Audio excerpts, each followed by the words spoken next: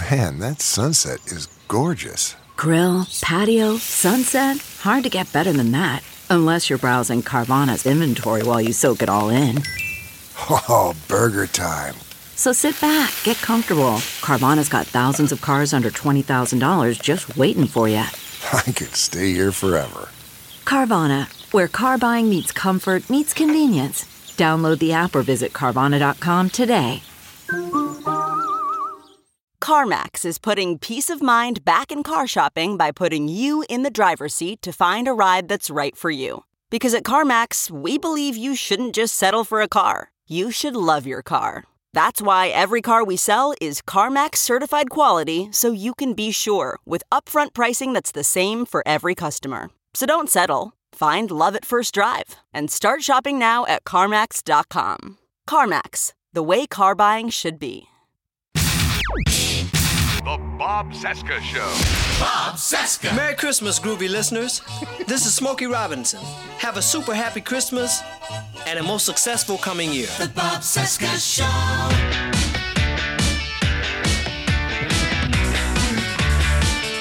Oh, man. From our nation's capital, it is Tuesday, December 14, 2021, and this is the Bob Cesca Show on the Sexy Liberal Podcast Network. Hi, how you doing? I'm Bob. Hello, Bob. Hello. Day 329 of the Biden-Harris administration, 329 days until the 22 midterms. Are you kidding me? We hit the day that's 329 and 329. I must have done the math wrong. It's day 329 of the Biden-Harris administration, 329 days until the 22 midterms. And I guess all the planets are aligned or something. Find me on Instagram at @TheBobCesca, and I'm on Twitter at @BobCesca_go. Okay, sitting right over there, it's that guy. You say Bob's Burgers. Yeah. You said it all. Ho, ho, ho, ho, ho, ho. Merry Christmas. Oh, no, Merry Christmas. Ho, ho, ho, ho. Hello, Bob. Hello, everyone. Oh, Santa Claus. You know what? I forgot to jingle you in. I jingled in Buzz. I thought Buzz was going to be here today. I guess you're sitting in for him. Or is Buzz going to be here? I don't know. Buzz will be along in a moment, Bob, but I'm here today on the Bob Cesca Show to remind you and all the boys and girls only 10 more days and 10 more nights until the elves and I load up the sleigh with all the toys for all the boys and girls and go zooming around the big wide world. Ho, ho, ho, ho, ho, ho. Merry Christmas. Merry Christmas. There he goes. Man, Yeah. I just passed Santa in the hallway. Yeah, Santa's stopping by to stress us all out. Let us know how many days great. we have left to get our shit together.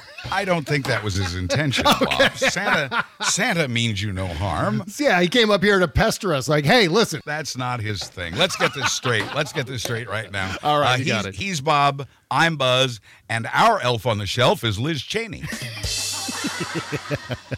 Well, I see Chris Wallace has left Fox News to go to work for CNN. Yes. Apparently, it's part of the network's hostage exchange program. Now, I've been doing a lot of thinking about this, and here's what I've concluded. That Fox Christmas tree never would have caught fire if they had just raked the forest. Didn't think about that, did they? Yeah. Shit. Here's what I'm doing to save Okay. the trees. Yeah. This year, instead of sending out Christmas cards, I'm sending a 38-page PowerPoint presentation. So, save the trees, Bob. President Biden has ordered government services to be more customer-friendly going forward. Step 1, fire Louis DeJoy. Yay. They're Not doing really it. funny. Yeah. Not really funny, but a crowd pleaser. Yes, absolutely. So after all these years, we've just now realized that we misunderstood Nancy Reagan. Oh. Turns out her actual motto was just say blow. We learned this week that Interview with the Vampire author Anne Rice has died. Or has she? Yeah. Home runs. All of these are home runs so far. And even down here in Florida, we're getting excited about Christmas. My sister-in-law asked for some 10-pound dumbbells. Well, that's a lot of weight for shipping, so I Googled dumbbells near me, and I got DeSantis and Rubio. The Bob Cesca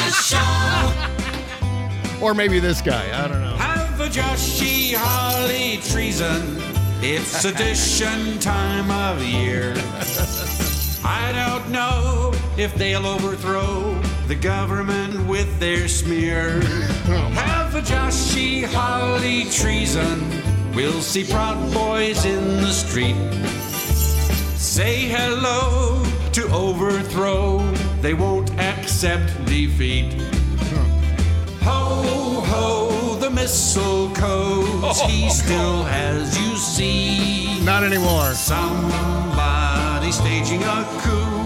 Arrest them now for me. Have a Joshie Holly treason. With our election they interfere. Oh, by golly, it's a Joshie Holly treason again next year. Yeah. Rocky Mountain Mike, Rocky MNTN Mike on Twitter. Thank you, Mike. I love the holiday songs, don't you? I do. Someone said, yeah, Bob, you really love those things, don't you? Where do you get that impression?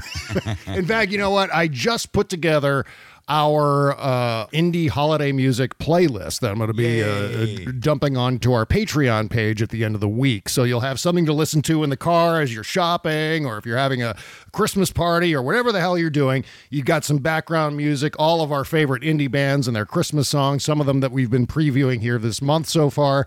And we're going to be rolling that out in a giant, I think it's about an hour and a half long. It's a nice size playlist for you to just roll in the background, about 20 songs and little bits and pieces thrown in between the songs too. It's a little bit of a Christmas cheer for you to play in the background as you're proceeding through your holidays. Yeah, you know, if you're working late nights, drawing up subpoenas and sedition charges, it's a nice thing to listen to. BobCescashow.com to subscribe and get that thing. I think it's going to be up there for everyone from $1 a month on up. So everyone will have access to it as long as you're part of the Patreon page. Fantastic. All right. So lots to get to today. We stalled the beginning of the show a little bit because we heard a couple hours ago that the D.C. Attorney General Karl Racine was going to be making a big announcement at the very moment we were scheduled to start the show today. Of course. So therefore, we had to delay the start of the show so we could find out what the hell Karl Racine was going to talk about. Turns out we made the right decision, Buzz. Yeah, he announced this is the Attorney General of the District of Columbia, and he was proud to announce, Mr. Racine was proud to announce that that is the first state or city that has filed such a lawsuit as they are filing today against the Oath Keepers, the Proud Boys, and possibly others. And I'll get to some of the public's reaction to that in a minute, but among the other things that they're looking for here, for one thing, they want to make sure that there's accountability, that the people responsible for what happened in D.C. on January 6th are punished.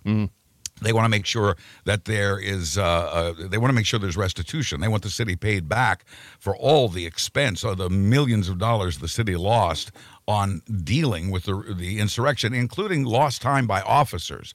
The lawsuit calls out the damage that was done to the city itself and to its metropolitan police officers, and it demands compensation, a restitution for those things. But it wants accountability, and that's what this lawsuit is going for. It will be asking for a lot of money. I don't have the dollar amount yet.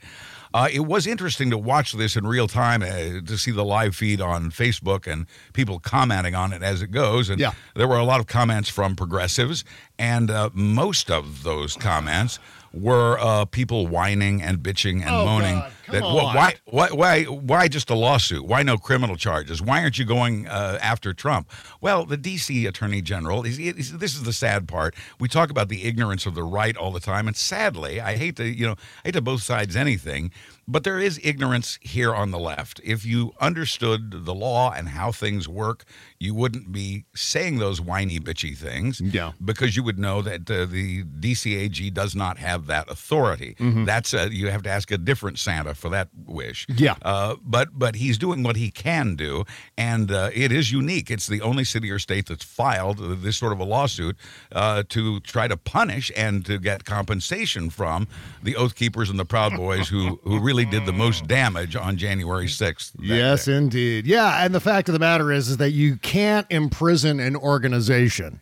Right. And assuming that the Proud Boys and the Oath Keepers are in some way a legitimate organization, I guess you could ostensibly throw them all in jail, but I don't think that's possible. You got to look at the model that is being pursued in New York State with Letitia James, where they're all lawsuits, right? They're lawsuits against the Trump Organization and so on. And it was the same way with the Trump Foundation, Trump University, and so on, because you can't put Trump University in jail. That's just not how it works in this physical realm. Maybe in a different parallel dimension, you can throw the Trump you can throw an organization in prison, but in this universe you can't. What we can do with a civil suit is actually better in that we can make the organization go away. Yeah. We can completely bankrupt the organization out of existence, so it no longer annoys us, it no longer threatens us. Yeah. And that's a very big and important accomplishment. I continue to be fascinated by the fact that DOJ, for all we know, and there may be more than we know, but for all we know, DOJ is starting at the bottom and working their way up. You look at what the January 6th committee is doing, and everybody should at this point. Now's the time to stock up on popcorn. If you look at what they're doing, they seem to be working from the top down. They're looking at Trump and Meadows and Jim Jordan and others. My curiosity is, will these two investigations meet in the middle and capture people like Mike Flynn and others? I'm eager to see if, in fact, the investigation that starts at the top with the January 6th committee and the investigation that seemed to start at the bottom from DOJ, will they meet in the middle and get everybody? I'm happy that the DOJ is getting the violent people. I'm happy that January 6th committee is doing a very good job of going after the organizers. And I'm just curious as hell. Are they going to meet in the middle and complete the puzzle? Yeah, and I think the January 6th committee is poised to present a whole array of criminal referrals to DOJ. I'm not just talking about the contempt referrals, which we have another one that's proceeding now through Congress. It's at the Rules Committee now. It's going to go to the full floor pretty soon against Mark Meadows. We'll talk about that in just one second. But I'm talking about things that they discover through the broader course of the investigation, and I think that's going to include Donald Trump. Because now you have unquestionably now with these Meadows text messages that Liz Cheney read on the committee. It was on television except for Fox News. Yesterday. During the hearings yesterday. And with these text messages, it puts everything right into the lap of Donald Trump. He had the opportunity to go out and calm everyone down, and didn't until it was basically too late. And then it was too little too late. People begged him to. Mark Meadows begged him to. His own sons begged him to. Yeah. And we could talk about that aspect of it as well. But lots of people, these weren't just critics telling Trump to step forward and shut it down. This was family and his closest supporters telling him this has gone too far. You've got to get into the Oval Office or address the nation on television and call on these people to stop and go home. And that is something that, as we saw, Trump refused to do, as Liz Cheney kept pounding away for 100 and I'm going to transpose the numbers here, 178 minutes or 187 minutes. I think it's 178. That he refused to even make a half-assed run at shutting it down. And we all know exactly why. Donald Trump was happy with the insurrection. He was happy with the violence going on because he thought, look, well, first of all, he's addicted to chaos. He loves chaos. In fact, he creates chaos with everything that he does. That's his ballgame, creating chaos. And then he's able to manipulate and exploit the chaos with his usual cons, his flim-flams. And so that's his whole MO. And with this, it was a matter of out of chaos comes possibly a second term for Donald Trump. I think that's what he was thinking. It's like, let's let this play out, see where this goes, because it may benefit me, so I'm not going to try to stop it. And that was his thinking. I'm 1,000% convinced of it. Yeah, the January 6th insurrection was his last chance. 3 days prior to that, it had become apparent to him that he was not going to be able to get the Justice Department to move in the direction he wanted them to move. When practically all of DOJ threatened to quit on January 3rd, Trump realized that pursuing that avenue was a lost cause, and that gave him only one other hope: the violent attack on the Capitol, and the hope that certain toadies of his would take the necessary steps to not to prevent the certification of the election of Joe Biden, allowing him to remain in office. Absolutely his goal. Do you want to hear some of this Liz Cheney tape about some of the text messages? Do you want to hear some of this? I've got just as a sample. Again, we have 7 Democrats and 2 Republicans on the January 6th committee, and they all spoke yesterday. One of the things we learned from one of the committee members, the vote was unanimous, by the way, to charge Mark Meadows with contempt of Congress. So both the Republicans and all 7 Democrats voted for that. And one of the Democrats on the committee, I don't remember the woman's name, but she revealed to us in the hearing yesterday that a lot of this took place, a lot of Meadows' communications on January 6th and prior took place on private email. What the hell? If those emails were not shared with the National Archives as part of the presidential records of Donald Trump, then that is a direct violation of the Presidential Records Act, and that's a very, very serious crime. Whereas what Hillary Clinton did with her emails may have been bad judgment. It didn't involve overthrowing the government, and it wasn't a crime. And yet she testified for 11 hours over it. Oh, that was Benghazi, but you get the idea of the kind of grilling that she got as the result of her email indiscretion. Whereas Meadows was, by appearances, out and out breaking the law. Oh, you mean Hillary Clinton didn't try to look guilty by stonewalling the committee and then suing the House Republicans over the forced testimony? You mean she didn't try to dodge all of that? Oh, she actually went in and did 11 hours with the committee taking questions about her emails and so on. Wow, confounding, amazing how that works, isn't it? I'm so pleased and proud that you remember that. Yes, that's very important. You know. And I want to say, I do want to hear the Liz Cheney tape, but one other thing I want to say before we get into that is I've been whining. If I've been doing any whining lately, it's about the fact that most Americans don't realize the threat to democracy. The kind of news we got from the January 6th committee yesterday can and will change American minds if we can get the friggin' news media to cover it. And it was I think some people were missing the story in the New York Times. There was a small piece on the front page of the New York Times about it today.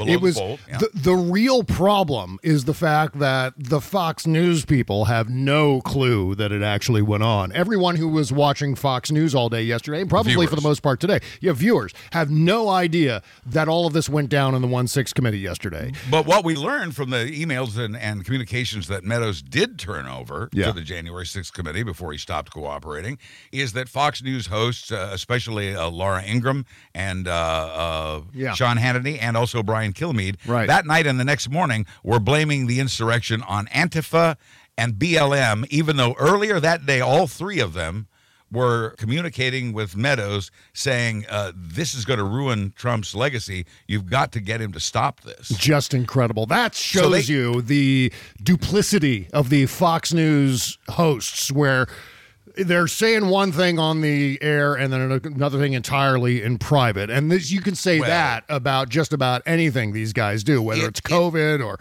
on down the line. They don't believe half the shit they say on the air. It not only reveals that, it reveals that the Fox News hosts were in on the whole thing all along. That they knew all along and continued to lie about it.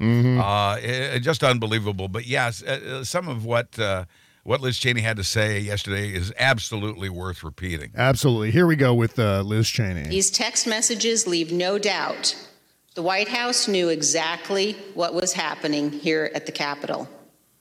Members of Congress. But by the way, that is a direct shot at Donald Trump. Make no mistake, he has not seen the end of this committee. And we've got to tell the world this. We've got to get Americans to hear and understand what's going on.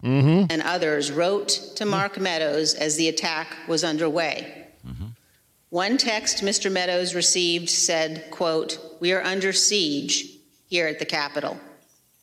Another, quote, "They have breached the Capitol." Wow. In a third, Mark, protesters are literally storming the Capitol, breaking windows on doors, rushing in. Is Trump going to say something? A fourth, there's an armed standoff at the House chamber door. And another from someone inside the Capitol. We are all helpless. Dozens of texts, including from Trump administration officials, urged immediate action by the president. Quote, POTUS has to come out firmly and tell the protesters to dissipate. Someone is going to get killed. In another, Mark, he needs to stop this now. A third, in all caps, tell them to go home. A fourth, and I quote, POTUS needs to calm this shit down. Indeed, according to the records, multiple Fox News hosts knew the president needed to act immediately. They texted Mr. Meadows, and he has turned over those texts. Quote, Mark, the president needs to tell people in the Capitol to go home. This is hurting all of us. He is destroying his legacy, Laura Ingraham wrote. Laura Ingraham. Please get him on TV. Destroying everything you have accomplished, Brian Kilmeade texted. By the way, accomplished, everything you have accomplished. The biggest thing that Donald Trump was able to accomplish was getting elected in the first place as Donald Trump. That's right, but but they feel, and they did allow, Trump's presidency did allow Republicans to pursue a lot of their bullshit agenda. Yeah. So they are grateful to him for that. And what that particular quote shows is that even the people who were most loyal to Trump, who believed in him the most, knew that he had gone too far on that day and leading up to that day. Quote, can he make a statement? Ask people to leave the Capitol, Sean Hannity urged. As the violence continued, one of the president's sons texted Mr. Meadows, quote, he's got to condemn this shit ASAP. The Capitol Police tweet is not enough, Donald Trump Jr. texted. Wow. Okay, let's pause there and talk about Junior here for a second. There was some speculation last night during the handoff from Rachel to Lawrence O'Donnell that because Junior texted Meadows during the insurrection means that Junior might not have texted his dad to say stop. One thing doesn't preclude the other. The fact that he texted Mark Meadows may have been in addition to trying to text his dad and shake him out of his psychotic torpor. Believe it or not, what I'm hearing about Donald Trump Jr. is that he developed his own political persona that wasn't necessarily aligned with Donald Trump. It was in many cases, but he sort of became his own man in the world of politics. And I think Trump had stopped listening to the kids. At this point, Trump is only listening to the people who will help him overthrow the government, overthrow the election. And and Trump is famous for not texting and not emailing because he never wanted any records of what he had to say. Right. So it's not surprising that Trump wouldn't answer, and it makes it even less surprising that Don Jr. would text Mark Meadows instead, who's right there with the president, and say, well, you tell him to stop. But you're right. He could have, Don Jr. could have also texted his dad, but his dad just doesn't answer texts. And, of course, we know exactly why Trump didn't respond to either of these people, didn't take the action that he needed to take in response to the violence that was taking place just down the street. Dean Obeidallah, our friend Dean Obeidallah, wrote this morning, and it was almost exactly what I was screaming at my television last night. He said, as you read about Donald Trump Jr. texting Mark Meadows, urging him to get his father to stop the Jan 6 attack, you have to understand that means Junior had already texted his father numerous times before, but his father refused to stop the attack. And this is the most important part of Dean's tweet.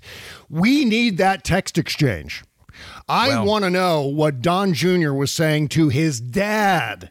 And if there was any response back, there's good indication leading us to believe that there was probably no response, as you were saying, Buzz. But if there was a response, we needed to know that. We need to know what Don Jr. was saying to his dad. If there were phone calls from Jr. to his dad, or from Eric to his dad, or from Ivanka to his dad, or Jared Kushner to his dad-in-law, These are things we need to find out, and I assume the 1-6 committee is ascertaining that information. And yeah. We need to leave no stone unturned, but there is a lot of speculating going on, even by Dean, even by myself, even by you. We're all speculating, well, why did it go down that way? Why did Don Jr. Text Mark Meadows and not his dad, or maybe he did both? And you're right, we need all the evidence to that. But right now we're all just guessing at what happened. Having the evidence that you're talking about here will answer those questions and tell us which speculations were right and which ones were wrong. So I would caution everybody listening to us right now, with a jaundiced eye, look at these speculations as to why Don Jr. texted Mark Meadows. And really, at the end of the day, that detail won't be as important as the evidence that's being uncovered successfully by the January 6th committee. You know, the thing with Donald Trump is I think we're eventually going to find out, maybe through this committee, maybe through one of the other investigations, that at some point Donald Trump said something to someone around him, like, let them continue doing it, or let's wait another 20 minutes. Something along those lines. Maybe not like, oh, this is great. Let them entirely seize the House chamber. Let them seize the Senate chamber. Let them get Mike Pence. We're not going to hear that because Donald Trump deals in coded language. What we're probably going to hear is something along the lines of, well, let's just cool our jets and see what happens. You know, let's see what happens. In fact, you know what? Trump loves that phrase. We'll see what happens. We'll see what happens. Well, he would always say that, right? Again, we're speculating, and we need the evidence, and we need the testimony. Rolling Stone's reporting that at least 2 people involved in organizing January 6th are testifying freely and fully with the January 6th committee. That's very encouraging. We know that they have a tremendous amount of documents, and Mark Meadows is a complete idiot. Yeah. He should have either refused to cooperate from the very beginning or agreed to cooperate from the very beginning. He's been back and forth, and now he's turned over 9,000 documents to the to the January 6th committee and published a book. But says after publishing stories about his conversations with Donald Trump and sharing with the committee his conversations with Donald Trump, he now says he can't share his conversations with Donald Trump because executive privilege. And so that's not going to wash. Still, it baffles me how many of these guys are willing to go to prison to defend Donald Trump. This is that bullshit. We're a bunch of white Anglo-Saxons who just love the mafia. We just love watching The Sopranos and watching Goodfellas and The Godfather and adapting all of this bullshit omerta stuff. You know, that they do this. This is why all of these guys are willing to go to jail for Donald Trump because of this bullshit mafia omerta. We're going to keep our friends close, but our enemies closer, and we're not going to blab on our family. You know, it's all that nonsense. Right. And that's how they've played it up to this point. But now that they see that there's a very real possibility that they will go to prison, I think we're going to hear a different tone. It was one thing when, last week, these folks didn't think they were going to be caught. This week, it's become pretty apparent that they will be caught and they will be held to account for what they've done. So they may have a little different attitude this week. I really feel that yesterday's hearing, the televised hearing on Mark Meadows and the progress of the January 6th investigation, and the fact that I love the fact that the committee has taken the stand that, okay, if you're not going to come testify for us, we're going to go on television and list all the questions we would have asked you that you have refused to answer. And this is a great tactic, in my opinion, but I think it's become obvious to the criminals here that they're not going to get away with it. They thought they were. They had the bravado that said they were not going to get caught. I think that bravado was shaken. I think yesterday's hearing was the dam breaking. I think everything's going to change from this point forward. I hate myself for saying on your show in previous years, the walls are closing in on Donald Trump. They never seemed to, really. It looked like they would, but nothing ever came of it. Now something's coming of it, and that's a whole different deal. And I think you'll see the defendants and suspects take a different posture going forward. You're so right, and that's going to be amazing. You know what else is going to be amazing? And Eric Bollert's been tweeting about this today, next year, they're going to start the public hearings. And I think these public hearings, I 1,000% agree with Eric Bollard. These public hearings are going to blow the lid off of this whole thing. I think so. Because so far it's been kind of hovering under the radar a little bit. Obviously, those of us who follow politics 24/7 and have our faces pressed up against our computer screen and our phones digesting this stuff, we're all aware of what's happening. Right. I think the general public isn't completely clear on what's going on with the 1/6 committee and these or regulations. have, in some cases, have any idea at all. You're absolutely right about that. Which is so, so impressive, so wise, such smart strategy to delay the public hearings until 22 when you've got a midterm election just around the corner. Well, I mean, that's yes, the other beautiful aspect about this, because all of this dirty laundry from 1/6 is going to get aired on television day after day, and it's going to be during a lead up to the midterms on top of all the other shitstorm that's going to be churned up because of that. Then you're going to have this 1/6 committee on top of everything else. And we're going to hear about things that we haven't heard about yet, even those of us who follow it every day. Right. So I can't wait. That's going to be. And I think more in the Trump circle will turn on Trump. Some already have, and I think after yesterday's hearing, you're going to see more of that. Yeah. Because it's getting real for them. Mm-hmm. I think Eric's absolutely right. These hearings need to be on television in prime time every night until America finally gets the message, because they're not going to get it from the news media otherwise. That's right. Until the American public gets the message of what Donald Trump was really all about. Okay, so let's see what we're going to do here. All right, I want to talk about Mark Meadows, another Mark Meadows email having to do with the National Guard. We're going to talk about that in just a few minutes, plus a few bits and pieces about the devastating tornadoes in Kentucky. And one of those things, man, having seen my house burn down twice. Well, the first time I didn't see it because I was only a year old. I don't remember it. But having been through that devastation, seeing all of your stuff splayed out in a big disaster area right in front of you is emotionally devastating. And I can't even imagine some of these people who have gone through this exact thing due to these tornadoes in Kentucky. Such a sad, terrible story. It's hard to think about and hard to wrap your head around. But first, today's show is sponsored by BetterHelp. If there's something interfering with your happiness or preventing you from achieving your goals, don't worry about it. I've got a solution for you. It's BetterHelp. It's not a crisis line. It's not self-help. It's professional therapy done securely on the internet. Telehealth, as they're sometimes calling it.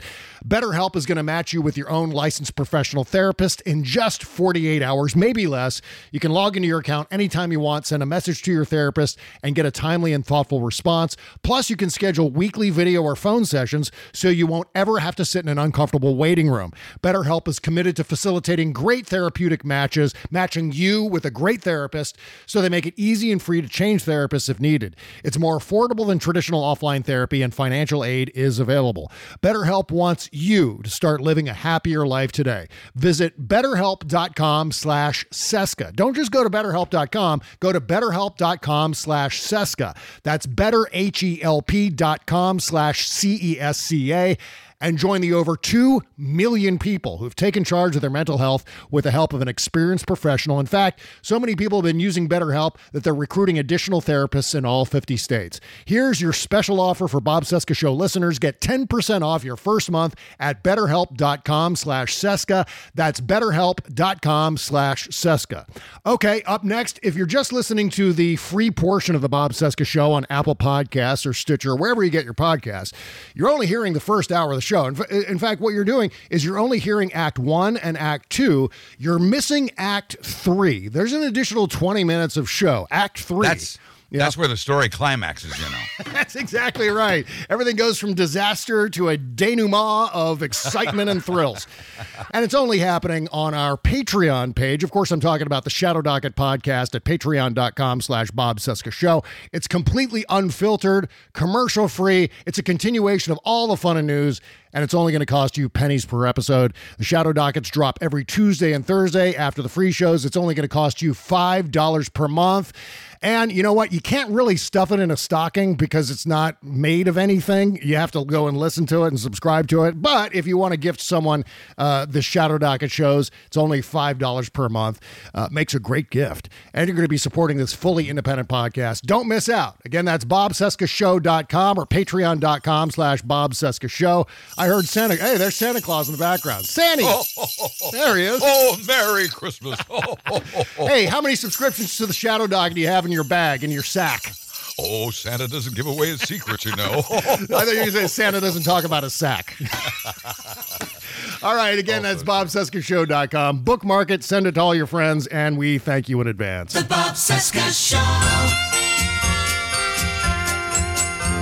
We couldn't have picked a better time to wish you a Merry Christmas.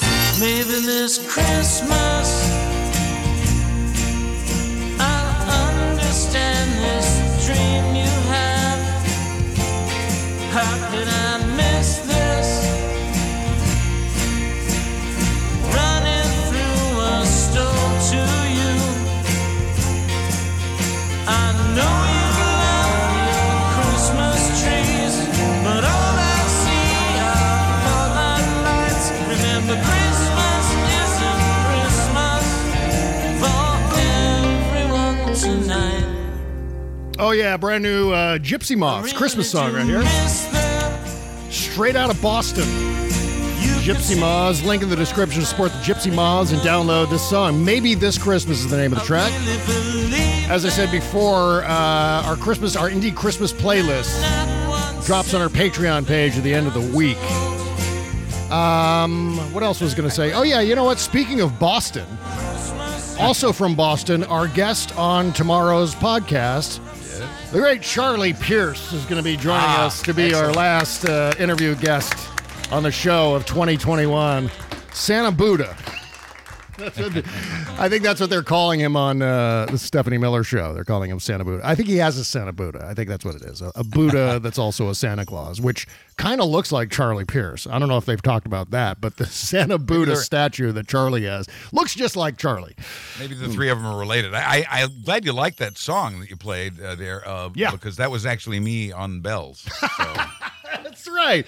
Accompaniment, bells, Buzz Burbank. Right. Yeah. That's what I do. Yeah. Are you getting royalties? I hope so. Yeah, Talk to ASCAP. Right. All right. So let's see here. Mark Meadows turned over an email to the 1-6 committee that indicated deployment of the National Guard not to protect or reinforce the Capitol Police, not to provide security to make sure that the Trump supporters wouldn't, invade and occupy Congress, try to overthrow the Article I powers in this country. No, Mark Meadows was thinking about National Guard support to protect the Trump supporters. Right.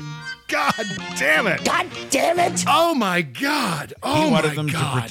to protect the violent insurrectionists against the Metropolitan Police and the Capitol Police. You know what's so incredibly frustrating about all of this is, once again, and we've talked about this on numerous occasions over this past year, certainly right after it happened, but when that occurred on January 6th, I thought, you know what, and this is me being a dumb guy, this is me being Charlie Brown with the football, I thought for sure that a lot of Republicans, a lot more Republicans than just Liz Cheney and Adam Kinzinger, would go, okay, fuck it with these Donald Trump people. And this was going to be a heads will roll moment where both sides, and obviously you'd have some holdouts, some real diehard Trump people who would never join up, never see the light of day on this. Right. But I thought for sure this was going to be one of those unified things like, okay, well, this is a big fucking disaster for this country. They did, as I said before, they did literally try to invade and occupy Congress. And in fact, they were able to do it for a few minutes. And we now know it was a two-part plan. One was the violent insurrection itself, but that was to be conducted in concert with help that they didn't get from Vice President Mike Pence and from state officials and from Congress to keep Joe Biden from being certified president so Donald Trump could stay. It was really a two-pronged plan, and the fact that it was a plan has been revealed. One GOP lawmaker texting Meadows to say, we're going to do the thing with the 6 states, and yesterday went poorly, and I'm sorry it didn't work out. The phrase "I'm sorry it didn't work out" is an admission that there was a plan. Yeah. That there was a plot. Right. And by committing to paper, or in this case electronics, that that the plan failed, you're admitting there was a plan. And so that certainly reveals the conspiracy that was at play there. Well, and it's also obvious. It's also clear. Right. We have confessions. We have public confessions. We have confessions in private that are turning up in some of these emails and text messages where there was a plan. There were PowerPoint documents, for God's sake, outlining the whole goddamn thing. And whether or not Mark Meadows created that document is completely irrelevant. The fact that they had it in their possession and that was part of the strategy. We have quotes, we have exchanges reported by Bob Woodward and Robert Costa about what was going on between Trump and Pence and the communications they were having back and forth, the lobbying Trump was doing to Mike Pence in order to get Mike Pence to just throw out all of the electoral votes they just didn't want, with no legal basis whatsoever. Right. And knowing all of this, there are still people like, oh, it's a nothing burger. It's a big nothing burger. Like Greg Gutfeld, oh, it's a big nothing burger. And it's not a nothing. This is one of the most terrible days in American history, and we need to continuously remind the American people that that is the case, because this can so easily be flushed down the memory hole. I mean, they're desperately trying to do it over at Fox News. And you know what the weird thing about, speaking of Fox News, is OAN was talking about it this morning. OAN. People who live in glass houses shouldn't throw stones. OAN could itself be liable for a certain amount of this as well, but that's exactly what they're doing, trying to disparage their competition, as Donald Trump had done, favoring OAN over Fox News, and OAN is trying to take that ball and run with it. Yeah. I mean, certainly they're slow walking it. They're not really putting their full effort behind it. Yeah.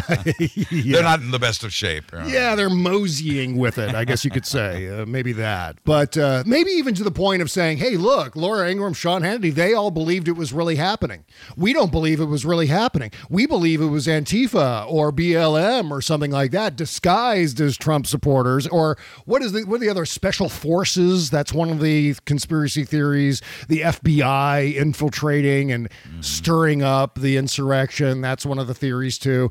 So maybe OAN was attacking from an even more extreme point of view. You know, we shouldn't even call them theories. I mean, that we should just call them what they are, which is lies. Because we know those things weren't true. Oh, yes.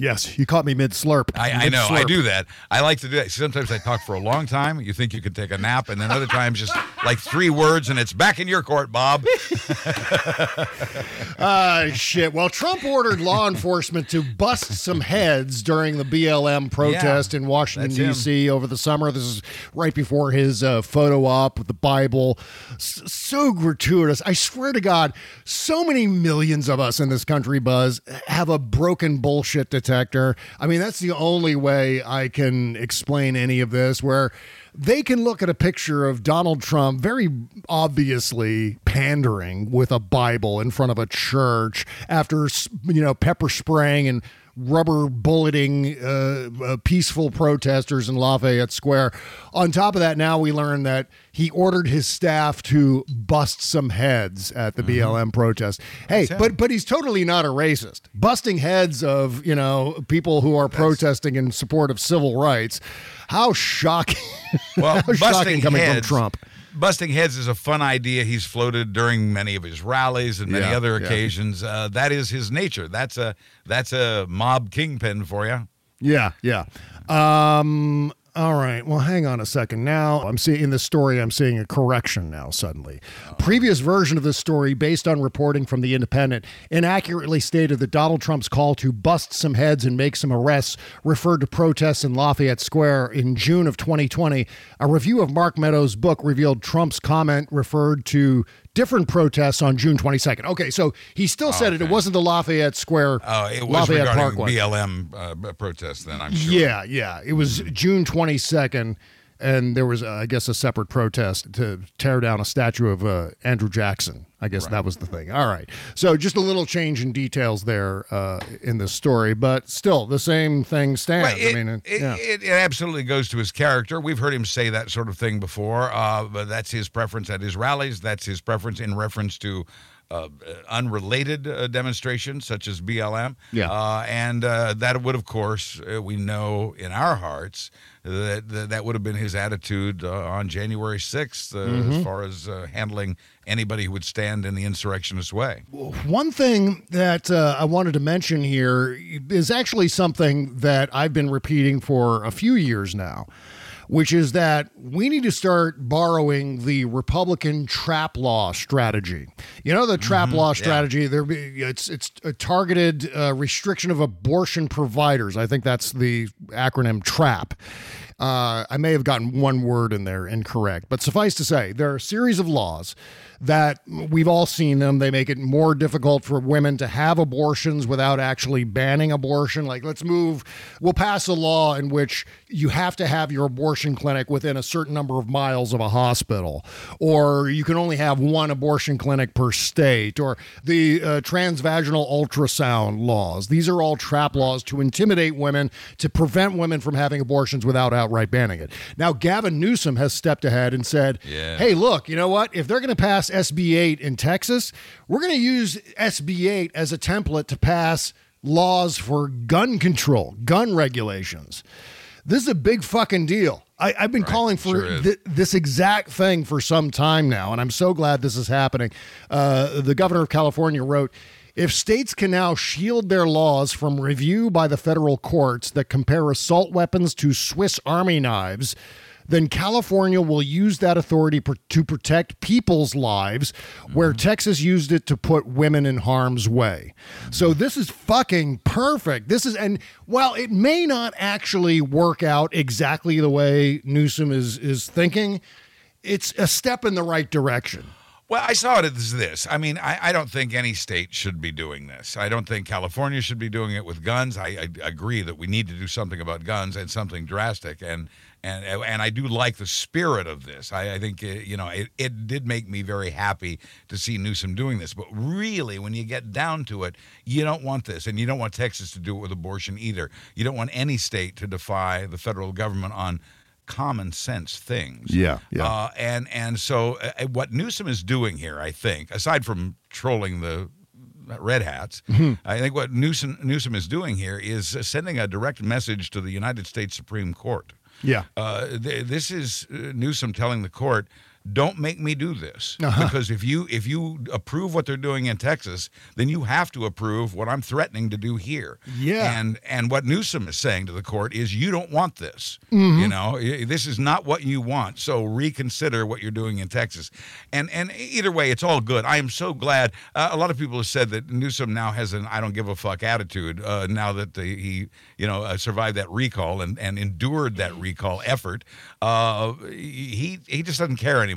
And I like that. I like the fact that he's taken the reins off. I like the fact that he's doing and saying these things. In the end, none of us really, in your heart of hearts, if you get down to it, you study the Constitution, you don't want this. This is not something you want either for guns or for abortion. But that's what Newsom is doing, is threatening the Supreme Court, if you let this Texas thing stand, then my state's going to do this, and another state's going to do that, and the next thing you know, it's chaos. You know, I do believe that something like this could work. It depends on the kind of law is passed. Obviously, some of the ones I've been talking about on the show have been more frivolous than actionable. For example, the make every firearm pink proposal that I had, to take that incentive out of the gun fetishists' hands, where it's like, I love this gun because it makes me look like I'm in a war movie or in a Star Wars movie or something like that, because it's, they specifically designed some of these military style firearms to look like you're in the military if you're carrying one. Right. And so if you strip away the visual and heft appeal of the firearms, then it makes them less desirable to hang on your wall and to stockpile them, because then they don't look as masculine, because and paint can be removed, and I don't know if it's possible to cast pink steel. Oh, in my law, you would not be able to change the color. You would have to keep the color the same, and if you're caught with a modified colored firearm, you would have to pay a fine or something like that. But I mean, it's all bullshit. I mean, obviously, it's the spirit of what I'm talking about more than the actionable aspect of it. But the one thing that I do think could work is states like California. You could pass a law that taxes profits on firearm sales at 100%. Now we're talking. Where you can strip away the profitability of firearm sales. They're still accessible. You can still go to a store and with the proper background check, et cetera, you can still buy one, but the store selling it and the gun manufacturers themselves can't make a profit on those sales. Here's the idea that always tickles me. Whether or not you agree that the Second Amendment allows Americans to own AR-15s, regardless of that, and I like your idea of emasculating guns by making them pink. Yeah. But if you buy the concept that the Constitution allows guns, it doesn't say anything about bullets. That's right. Yep. And we can certainly talk about banning certain kinds of bullets, taxing them heavily, forcing their prices up. Maybe people be a little more conservative with their bullets going forward. There are a lot of good approaches to this that don't involve pink paint. Yeah, exactly. Well, yeah, sure. But I think the idea here is to pass laws that don't necessarily restrict access to firearms, where you can still buy the firearms, so the Second Amendment remains not even part of the discussion. It's not, you can't even make a case to say, well, that's preventing so-and-so from buying a gun to protect his family. You can't make that case politically or in any other way. So what it does, though, is it disincentivizes the manufacture of firearms by stripping out the profit motive, because that's one of the most despicable aspects of the proliferation of firearms in this country, is that they're making billions on these things, especially AR-15s. What I like about your pink idea is that your pink idea. Is that it does emasculate guns. That the idea, I think, every bit as effective laws. We need to make it uncool. Right. We need to make it unpopular to be a gun nut. We need to ostracize those folks, I think, as much as possible. This posing with your AR-15 to show how tough and ready you are. That let's take that away from them. Let's take that power away from them by making that a very uncool thing. And we're trying, but I think it's social change as much as legislative change that will be the effective tools in controlling firearms and gun safety. Exactly right. And, there's also a model to be had with the attack on big tobacco. I think there were decisions made, laws passed that didn't necessarily ban the sale of tobacco, just made it really fucking difficult or expensive in some cases to get your hands on tobacco. Certainly they can't advertise to children. They can't put cartoon Joe Camel on these things anymore. And Australia is doing a brilliant thing. I think it's Australia. This week announced that they're going to gradually raise the age for buying tobacco. Yeah. So what they'll do is phase out and prevent any new generations of smokers by continually raising. I'm sorry, sir, you've got to be 65 to buy this pack of cigarettes. When we get to that point, then we will have licked the problem. I think that's a genius approach, and I don't know, maybe there's some way that could be adapted to guns. Yeah, I mean, again, it's just a matter of thinking outside the box and figuring out ways around the counter-arguments. Every time we bring up gun control, they've got a whole list of counter-arguments that you have to kind of slalom your way through, and this blasts right through all of them. I mean, remember with guns, one of the things they're doing with firearms is they're marketing firearms to children. Think about the tobacco model in all of this. There was a commercial that I played on this show God, must have been back in 2015, maybe earlier than that, maybe 2013, where they were trying to sell a gun called the Cricket to children. Here's the actual, here's the TV commercial that they were running. Hey, where's he going? Shoot my new Cricket rifle. I wish I had one. My first rifle. This is, by the way, I'm going to start this again, but I need to emphasize, this is 100% real. This is not a bit that I put together or Rocky Mountain This is not a fake commercial or a parody or anything. Right. This is an actual commercial that aired. Actual commercial, actual product. Hey, where's he going? Shoot my new Cricket rifle. I wish I had one. My first rifle. A moment you never forget. The Cricket is the perfect way to get young or small-framed shooters started right with a safety-promoting design. It's soft shooting, affordable, and accurate. Girls and even mom will love the way they can pick one to their own taste. Start your own tradition. Cricket. Find yours online or ask for a Cricket rifle at your local dealer. Yeah, 100% real. Here's a moment you won't forget. Your little brother's funeral. Ouch, but true, right? Right. No, right. I mean, I'm not laughing. I mean, oh, my God. Yeah, I mean, so many children, and every day, it doesn't get covered because it isn't news anymore. We need courts to also start looking at the phrase in the Second Amendment regarding well-organized militia, because your Second Amendment types have gone out of their way to forget that part of that sacred constitutional amendment. Everyone has to read Federalist Paper number 29. It was written anonymously by Alexander Hamilton, outlines exactly what the Second Amendment is all about. It's all right there. Has to do with militias, has to do with federal state, federalism, and so on. Has nothing to do with overthrowing the government. I saw people in my mentions the other day on Twitter trying to tell me once again that this is about, oh no, firearms are about protecting yourself from the government. No. My only response to that was, show me in the Second Amendment or show me a Federalist paper that indicates exactly what you're saying, and you're not going to find one. Good luck. And show me an AR-15 that can take on the tanks, guns, and planes of the United States Army. That's right. And, you know, if you go back and listen to that Cricket commercial again, replace Cricket and rifle with unfiltered cigarettes, with Lucky Strikes. Or AR-15. Yeah. Oh, we're selling Lucky Strikes for smaller hands and children. We've got a filter in there that's going to protect your kid from the. Fuck that. Yeah. They used to sell candy cigarettes and candy cigars. Maybe they could sell candy guns. Yeah, that's exactly right. Eat your gun. No, that's not. That's a bad slogan, isn't it? Eat your gun. Eat your gun. No, not barrel first. Certainly not. All right. One last break. Back with more show right after. Taking an ugly turn. Is what's happening. Right after this. You can't always get a clean you can feel good about inside and out unless you're using Bubble Genius Bath and Body products.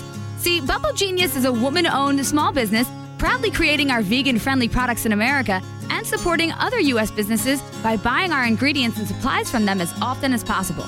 Plus, you'll be hard-pressed to find packaging as recyclable as ours. Visit BubbleGenius.com and check out our cause-related items too, like our global warming soap and a lot more. We donate our proceeds for those items to worthy causes, like organizations combating climate change and mountaintop removal mining. Good stuff like that. We also send our products to the troops overseas through our Buy a Soldier a Shower campaign. Because the least we can do is keep them smiling and smelling great, right? So visit BubbleGenius.com and feel good and clean. Bubble Genius, doing our part to make the world a better place, one bathtub at a time.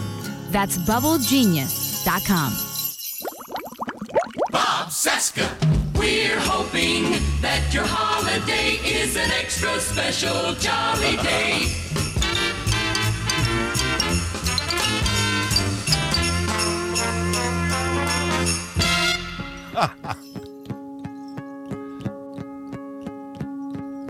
Sing this song all night long.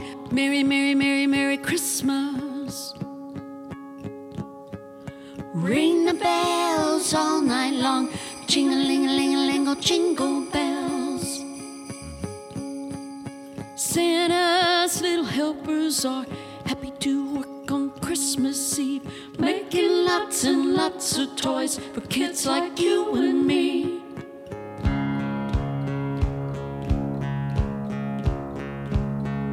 Sing this song all night long. Merry, merry, merry, merry Christmas. the bells all night long. Jing-a-ling-a-ling-a-ling-a, jingle. Yeah, the great Marina Rocks, guitar goddess. Marina Rocks and her Christmas track here, just released this year. This is called Merry Merry Christmas, if you hadn't figured that out already. I play bells on this, too. Nicely done. Link in the description to support Marina Rocks at bobcesca.com. Just look for this episode. Click the link for this episode. Scroll on down, and you'll find all the links to our favorite indie bands here and all kinds of other good stuff, including our fine sponsors. By the way, speaking of which, BubbleGenius.com is back, baby. They are back in full force. Yeah, really happy to see that. Congratulations. Happy to see Bubble Genius back in action. The best soap in the world. So go there. Makes a great gift, by the way. They've got soaps in all kinds of shapes and sizes. I'm not sure if they still have my favorite hibiscus soap, but if they do, oh yeah, treat yourself to that hibiscus soap. Feels good as you rub it into your hands. I love that shit. Well, if they don't have it anymore, they'll bring it back just because they know it's your favorite. Yeah, I hope they do. But I did notice that this past week. They are back, and I'm very pleased and excited. I was concerned, but I'm glad they're back. They are amazing, an amazing organization. I hadn't intended to talk about this on the show today. I guess I just didn't get it onto the list here, but I'm just reminded now during the break from our friend Mary Trump about that video that was going around on Twitter over the weekend called Dive for Cash. Oh, yeah. And we got to talk about that. Yeah, where 10 teachers at this ice skating rink in South Dakota had to get on their knees to fight for $5,000 in cash for school supplies. Hunger Games. This was on an ice arena. You know, I think they put a surface over the ice, of course. But teachers on their hands and knees scrambling for $1 bills. Yes. Bezos is paying no taxes and shooting his penis rocket into space, and these women. These true public servants, these true good citizens, are on their hands and knees scrambling for $1 bills like strippers. Yeah. While a crowd cheers them on. This is where we've fallen. And one of the teachers, the teacher who got the most money, she got $529. And why were they scrambling for this money? To buy classroom supplies. Yeah. Classroom supplies we should have bought for them. They shouldn't have to do this. But the teacher who won got $529 because she picked up the most $1 bills. And she was so happy and so grateful that people would support education in this way. When, in fact, the truth is we're not supporting education, and that is why we're in this mess. That's why we had Donald Trump on January 6th. Yeah, my first thought when I saw that video, Buzz, was wacky DJ stunt. I thought for sure, this is going to involve donkey basketball or something like that. I thought they were going to do that next. But no, it's a scramble for survival of some of our finest public servants. Right. So utterly humiliating. I'm talking about civilization in decline humiliating. Just to watch it, not even to participate in, just simply watching this scramble for pittance. I mean, this is like, it's so utterly condescending and humiliating. I want to know who came up with this ridiculous idea. I think it's maybe CU Mortgage Direct, which sponsored the event, according to Mary Trump. A spokesperson from CU Mortgage Direct told the Argus Leader, Mary Trump's got a Substack, by the way, marytrump.substack.com, and that's what I'm reading from here. Quote, "We thought it was an awesome group thing to do for the teachers in this area, and any teacher, they deserve whatever the heck they get." No, what he's saying is they deserve whatever they can scramble on their hands and knees for. My God, it is the fall of civilization. It is. We need to see that. All of us need to understand what this is and what it means. This is what we've fallen to. It's heartbreaking. South Dakota teachers, according to Mary, are among the lowest paid in the country. According to a recent report by the National Education Association, South Dakota teachers in the 2019-2020 fiscal year earn an average annual salary of about $49,000. Oh, my God. Behind only Mississippi. And guess what? Mississippi is number 48 in education. I just happen to know that statistic off the top of my head because I'm claving. They've been 50th at various points. They're usually 48, 49, 50, but that's where they've stayed for decades and decades and decades. Same for West Virginia, by the way, where the average income is like $38,000. Yeah. And so the other thing here that Mary points out is they were wearing helmets while they were diving for cash. God damn it. And she says here, what are the helmets for anyway? And she said, my guess is the sponsor of this dive for cash was hoping not just for a spectacle, but a violent spectacle in which the 10 teachers on their knees in the middle of an ice skating arena would fight to the death for a few bucks. And that makes complete sense. Next up and next week, mud wrestling for textbooks. So be sure and tune in. Yeah, shit. Well, maybe the teachers should. These are tools the teachers should have at their dispatch when they show up at the classroom. These are not things teachers. Many people know this, have been spending their own money from those many cases poor salaries. Most cases poor salaries. Yeah, been spending their own money to try to educate young people.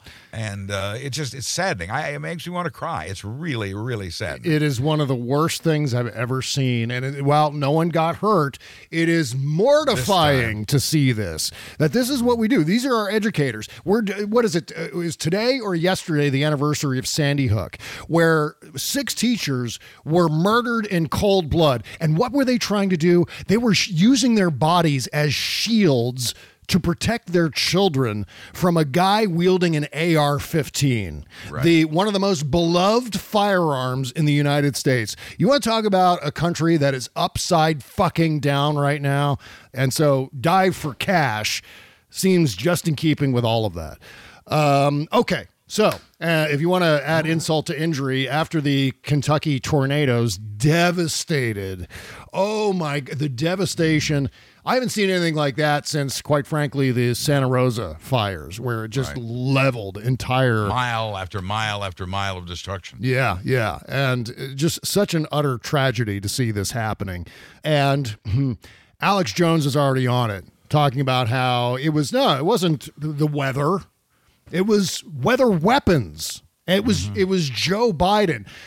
Don't forget, Alex Jones still has a massive audience of loyalists who believe this shit. And now Alex Jones is saying it was Joe Biden with weather weapons. Remember, there was a super tornado that hit, I want to say, an Oklahoma town. I may be getting that wrong, but we talked about it at the time, where Alex Jones was asking a caller, did you see any helicopters or tiny airplanes flying around, doing things with the clouds? Yeah, well, this is what he's talking about again. He's going to this well again. He said on his show the other day, okay, so the question is, did Joe Biden last February, this year, order the power turned off in Texas? They wouldn't let them up the power. Now, we know that. So the question is, did they use weather weapons to cause the tornadoes? That's a legitimate question to ask. And of course, he's not asking, he's saying. That's the right. point of this. And that's Donald Trump's method as well. Yeah. Yes, Joe Biden decided that the country's biggest problem right now is Kentucky. And so he launched a weather attack on Kentucky because that state is the biggest threat to Americans at the moment. Alex Jones, I don't know how much longer he's going to get to flap his gums because the amount of money he has to pay the Sandy Hook families for saying that they were crisis actors. I think he's going to be broke. I think he'll be out of business soon. The sooner the better, because you're right. In the meantime, he continues to spread these ridiculous, insane lies. Well, watch for the news. Eventually, I think when it comes down to writing a check, I think what Alex Jones will end up doing is writing a check to his lawyer to help him file Chapter 7 or Chapter 13 to get out of the payment of these lawsuits. I'm pretty sure you can get out of a lawsuit like this by filing bankruptcy. I'm not 100% on that, but that's probably in Alex Jones's future. Yeah, absolutely. Indeed. I have a long email address here. Maybe you wouldn't mind putting it in the description for today's show, Bob. Sure. If you want to help the folks in Kentucky, and Lord knows they need it. They need everything. They need food primarily and clothing. There's so many things. Get in touch. Go to this web address if you would. It's kind of long, so bear with me. It starts TEAM, T-E-A-M, and then TEAM is followed by WKY. That stands for Western Kentucky. So TEAM, WKY, relieffund.ky.gov. It's a mouthful, and it's a lot of characters for your poor fingers to type out. But it's TEAM, WKY, relieffund.ky.com. Okay. I'm sorry. Excuse me.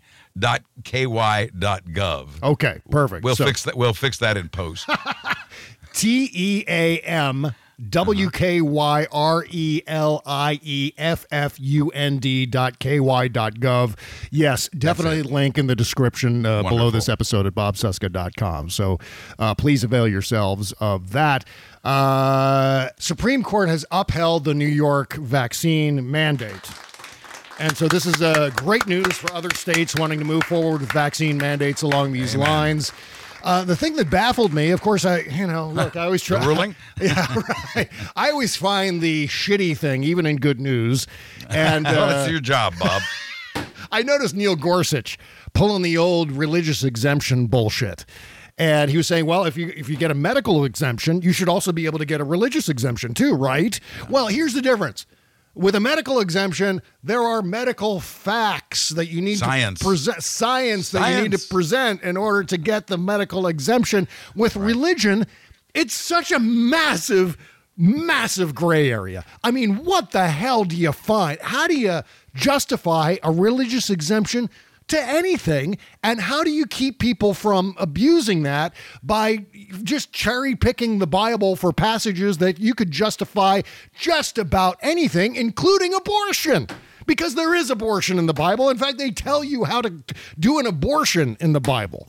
So what the fuck is even a religious exemption? I don't get it. I don't understand what the parameters are of this. I mean, at some point, the court had to have outlined what it means to be religiously exempt. What qualifies as that? What are the parameters? What are the guardrails of that? I think this all may be rooted from decades and decades ago of Christian Scientists, that members of that religious group, refusing medical help. I see. And people said, well, there aren't that many of them. Let's just let them say no if they want to. And let it slide. And now everybody's climbing on that bandwagon saying, well, my religion says I don't have to put a vaccine in my body or some crap. And in fact, their religions say no such thing. Yeah. And it's all very vague. That's the other thing the Red Hats like about it is it's vague. Yeah. It's hard to disprove someone's religion. So that's why they're using that technique. But it is bullshit. Yeah. It very much is. And of course, it opens the door to say, hey, look, I'm going to use my religion to get out of paying taxes. Or right. Oh, yeah. And it has been used in the past to get out of military service. I know that for sure. Muhammad Ali. Some religions ignore the law about only having one wife. That's right. So, I don't know. It's just a gigantic question mark that I don't understand. Yeah. We have done such a good job here today. Oh, we have?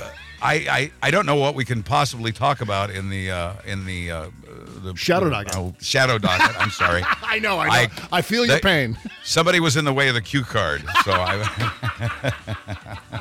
I know exactly what you're talking about. I don't even have cue cards here. I would like to talk a little bit about playing Santa.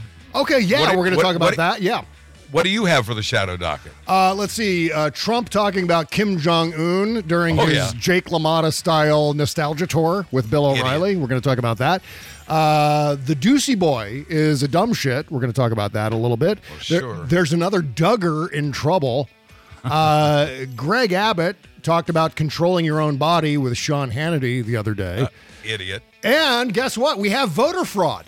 I wonder who committed voter fraud today. Buzz? Bob, was it the Republicans, Bob? I think it was. We'll have that information on the Shadow Docket coming up on our Patreon page. That is bobcescashow.com or patreon.com/bobcescashow. $5 per month, and you get a Shadow Docket show every Tuesday and Thursday. It's the third act of our free show that we Join only us, won't you? we only present it for our Patreon subscribers. So go over there and subscribe. And by the way, if you do, you're also going to get our indie music Christmas playlist at the end of this week. So we have just a few more shows left for you before the holiday break. This is our last Tuesday show, right? Before yes, Christmas? our last Tuesday show, but we are going to be doing a New Year's Eve show. Yes. That I think you and I neglected to talk about before we started today's show. So I'll contact you about that, and we'll get that cool. We'll be get there. that all together. Yeah. We're going to do that during the break as we did last year. It's going to be lots of fun. It'll be your best jokes of the year. I can't wait for that. And a whole lot more, maybe some surprise guests in there too. And we're just going to get the whole troop together and talk over each other for an hour or so. It's a blast. Don't miss it. Yeah, absolutely. So let's see what else. So we got a Wednesday show, got an interview show with Charlie Pierce tomorrow. Of course, Goth Ninja's back on Thursday. That's Jody and David. And then on Friday, me and Kimberly Johnson. And blowing everything out on Friday on our Patreon page on the After Party. All right. By the way, if you want to subscribe to the After Party, it's $10 a month on our Patreon page. You also get the Shadow Docket shows in the price of the After Party. So you get a giant stack of shows. You'll never be without a podcast if you sign up. All right. We'll see you on the Shadow Docket, folks. Take care. Bye-bye. Bye. Bye. Bye, Santa. Merry Christmas.